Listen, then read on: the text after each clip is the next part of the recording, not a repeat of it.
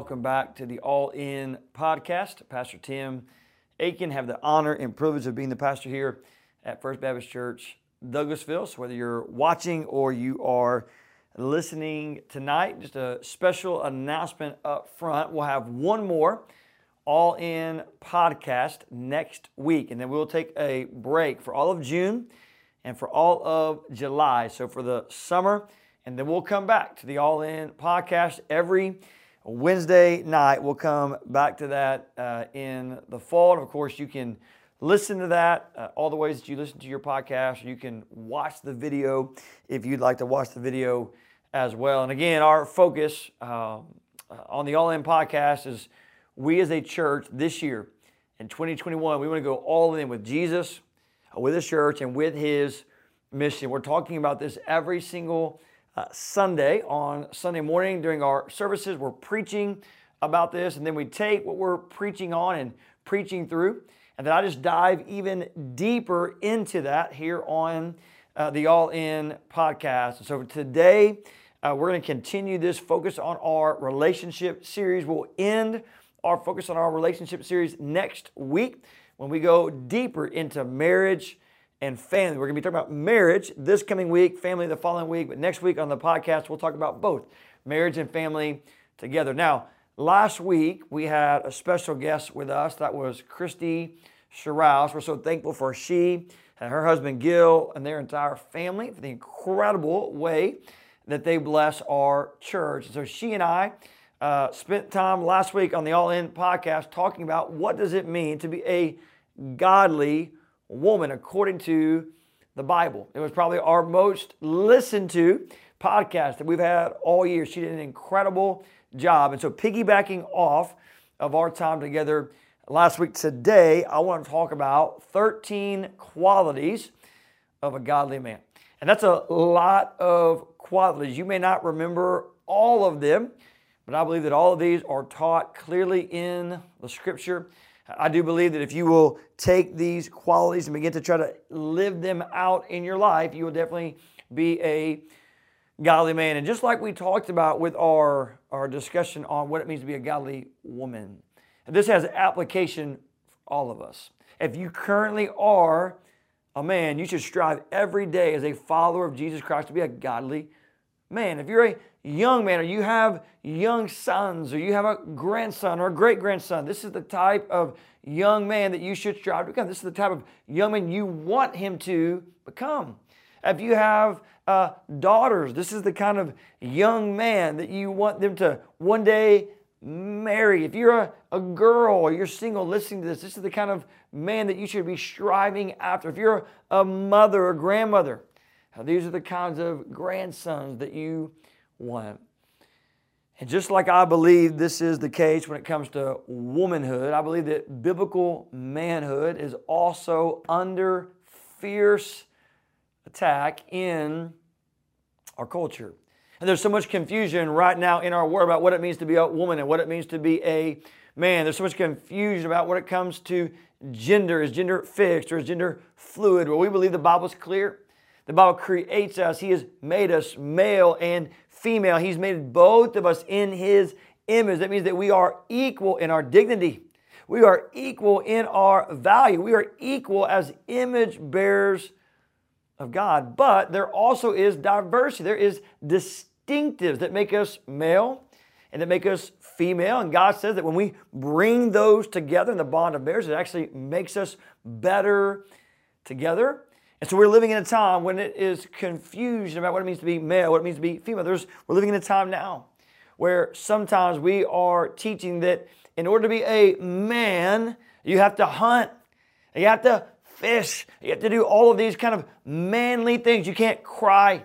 You got to be good with your fists. You got to be physically tough. You got to be able to romanticize the ladies. You got to be good with the women. That's what it means to be a man. Sometimes we're living in a culture where we teach men to abdicate their responsibility. We teach men to be passive. We teach men not to be leaders. And so we train up these young men who eventually become men who don't know how to lead. who don't know how to be tough, who don't know what it means to live out a godly life. And sometimes you have men in culture, they abuse the authority and the leadership that God has given to them in a way that is hurtful and harmful to others. And so it's incredibly important that we make sure that we as a church family understand right and we teach well what it means to be a godly man. And I really believe that the biblical family is in serious, serious trouble. And if we want to change the world for Jesus, if we want to change our community for Jesus, if we want our church to make a difference, we have to emphasize the family.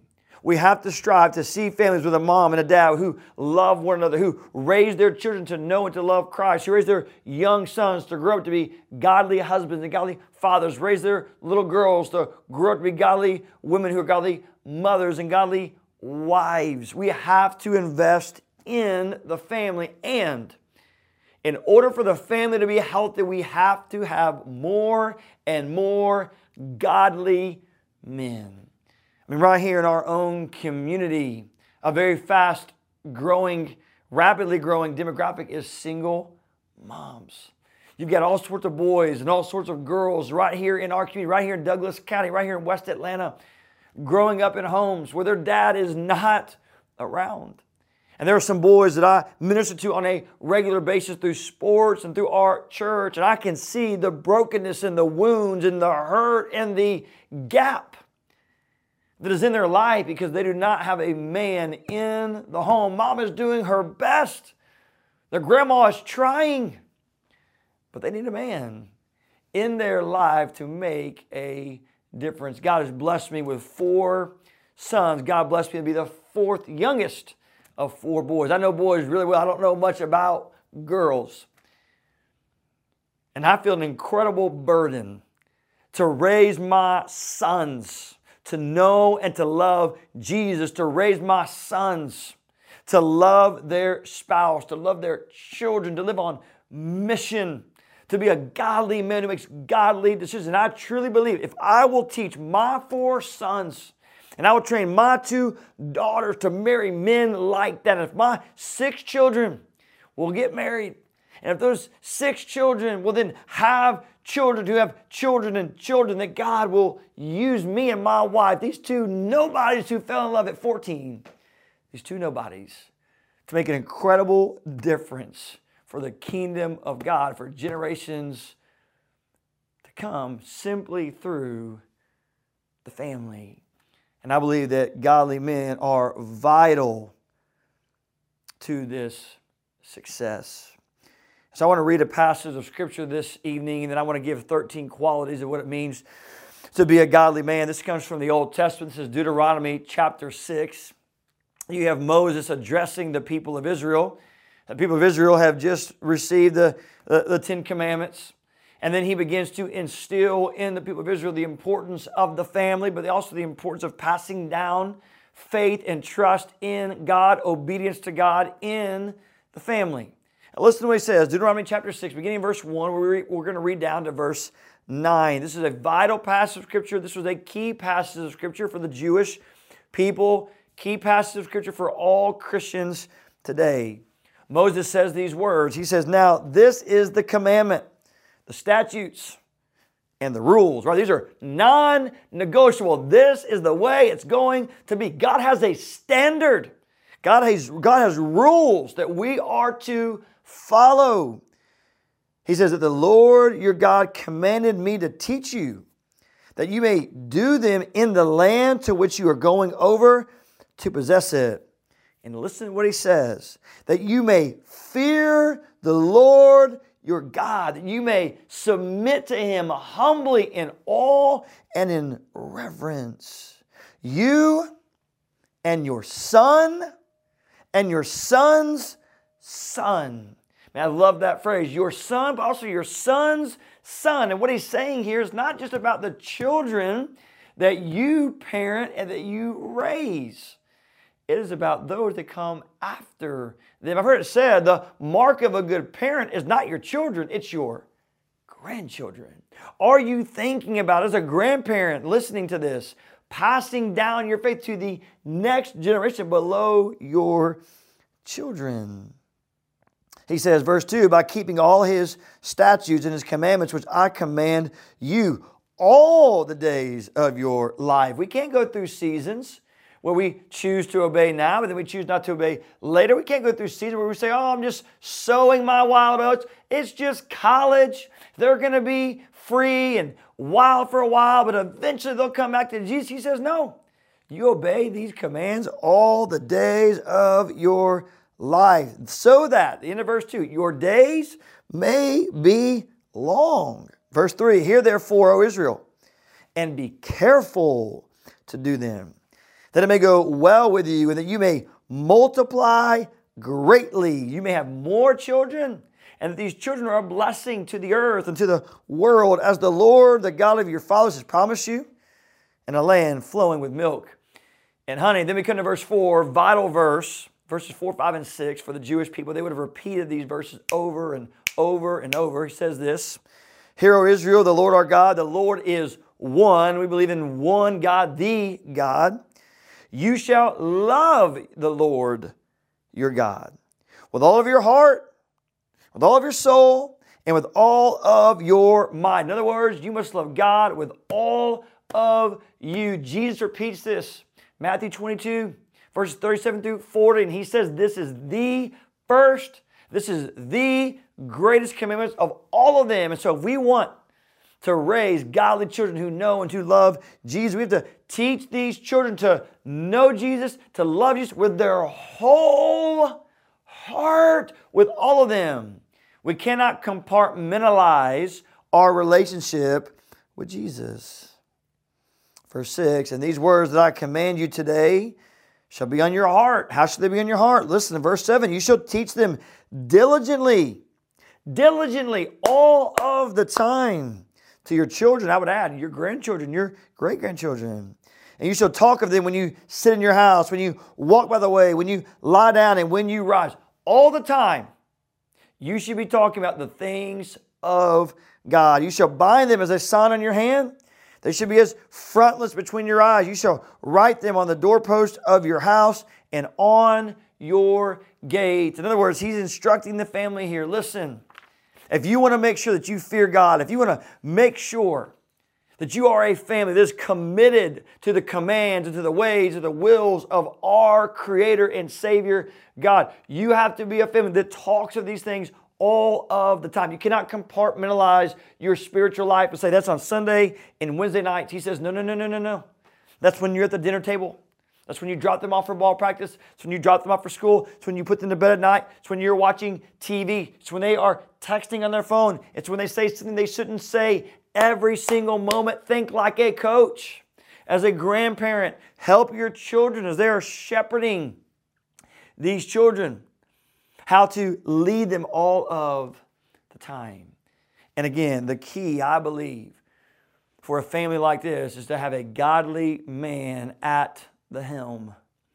A godly man who is leading it. And the time in which we live now is calling for more and more godly men to rise up. And not just young godly men, but for men in their 50s and 60s and 70s and 80s to continue to be faithful to lead. And so what are the qualities of a godly man? 13 of them really fast this evening. Number 1, a man who is saved. This is a man who has a personal relationship with Jesus Christ. This is a man who understands he's a sinner. And this man has repented of his sin. He's turned from his sin. He's put his faith and his trust only in the perfect life, the sacrificial death on the cross, and the glorious resurrection of Jesus. And the Holy Spirit of God indwells in this man. You can only be a godly man if you are a saved man. Number 2, a man who is devoted. A man, number 1, who is devoted to God. A man who wakes up every day. He studies God's Word. He prays to the Lord. He asks the Lord, today, your will be done, not my will. A man who is devoted to being obedient and self-controlled and to obey the commands of God. But a man's also devoted to his right horizontal relations, devoted to his wife, a faithful man to his wife.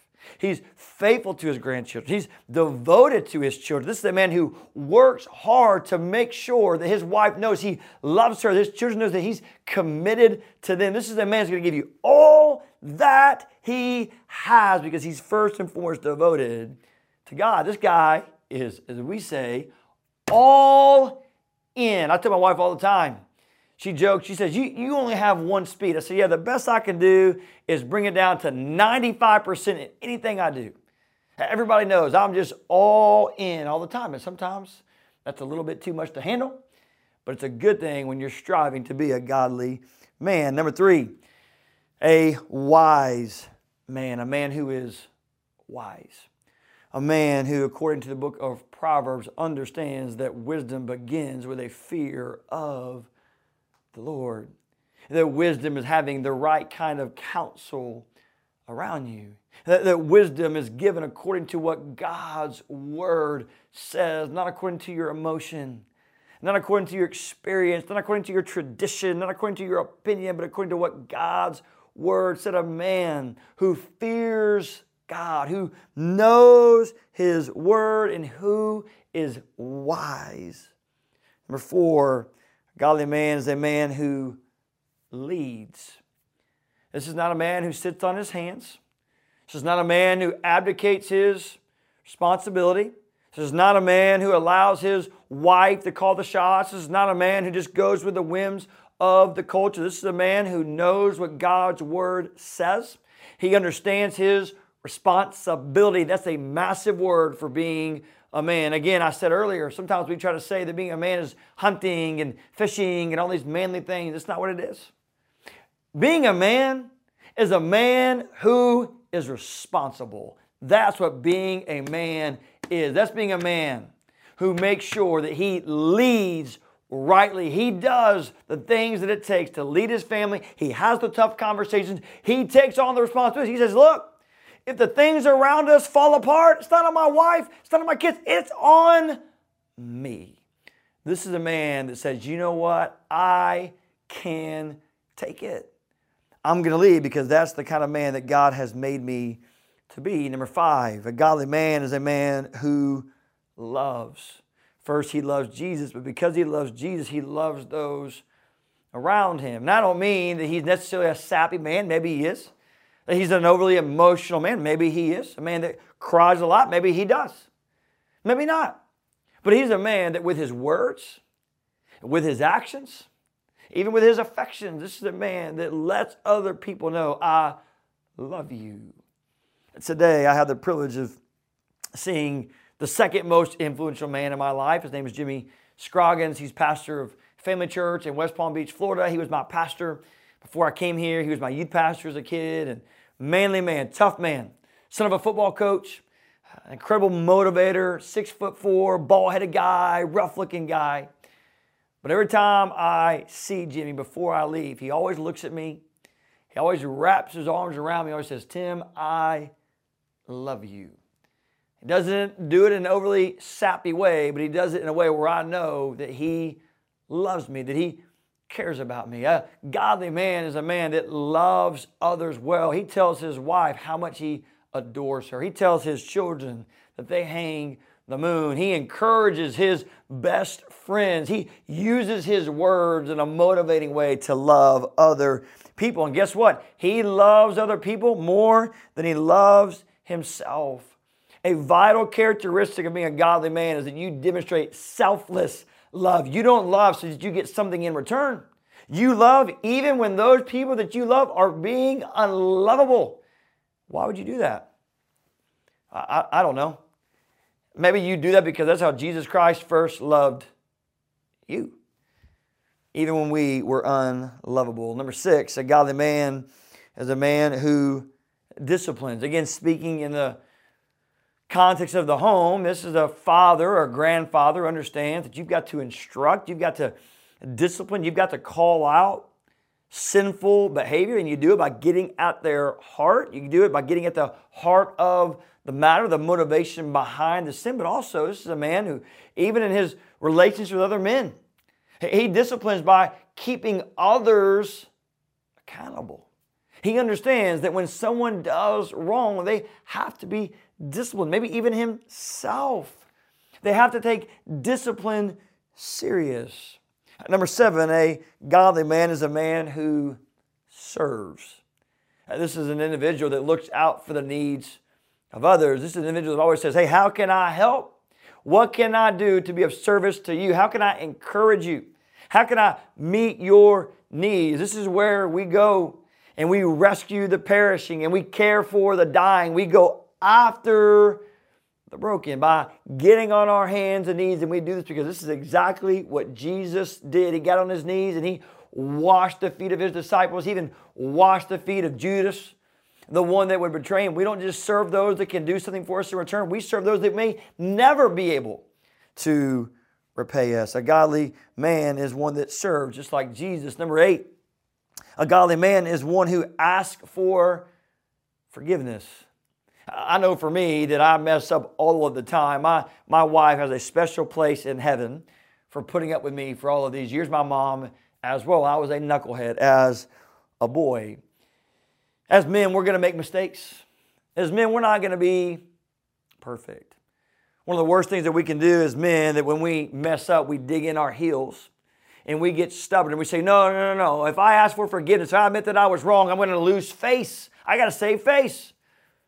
No, you look like a stubborn moron when you do that. Instead, when you mess up and you understand that you mess up, you acknowledge it and you ask for forgiveness. You say, I am so sorry. Will you please forgive me? I can't tell you how many times I've had to do that with my wife or with my children.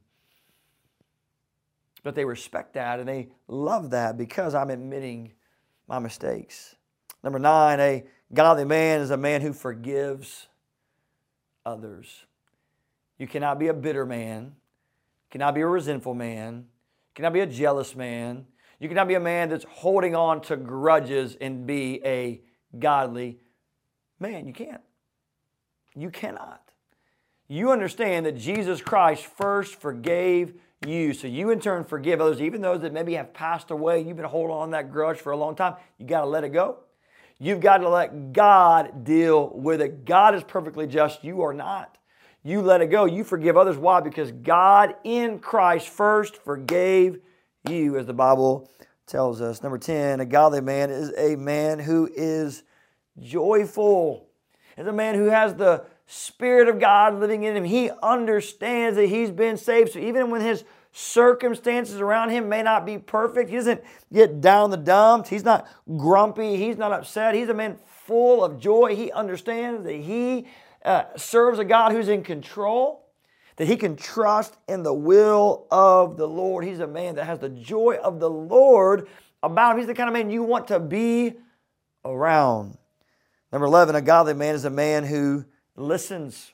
This isn't a man that's all about himself. It's not a man that's always telling you his opinion or giving you his facts or reading off his resume or telling you all the great things about him. No, he's a man that comes home.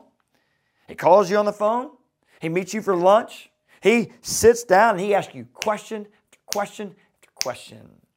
This past week, we had an incredible pastor at our church named Dr. Crawford Loritz and his sweet wife, Karen. They've done ministry for many, many years, written many books, very well-known people. And I had the privilege of spending some time with them in my office before the service. And I had so many questions I was ready to ask them, to glean from them. But the moment we sat down, they began to ask me question after question after question, and they just listened. And they exuded this incredible humility to try to come and serve me because of the godliness in their life. Number 12, a godly man is a man who is trusted. This man loves the truth. This man knows the truth.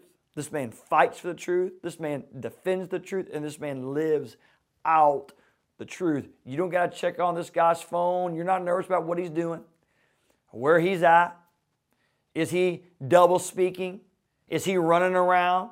Is his yes, yes? Is his no, no? Is his word truly his bond? No, a godly man, you can take what he says to the bank every single day of the week and twice on Sunday. He is trusted. And then 13th and finally, a godly man is a man who strives every day to be like Jesus. We're never going to be like Jesus, but this is the goal. This is what we are to strive after every single day. And if we will have a church, and if we will have families that have men that strive every day to be loving, to be selfless, to be flexible, and to be understanding, we will have a church, we will have families, and then eventually we will have a community and a world full of godly men. The hour is calling for it. We are in desperate need. May more godly men rise up to the challenge. Well, I hope you've enjoyed our podcast this evening. Look forward to seeing you back on the podcast for our last episode for a break through the summer, and then we'll be back in the fall. I pray you have a wonderful, wonderful week. God bless.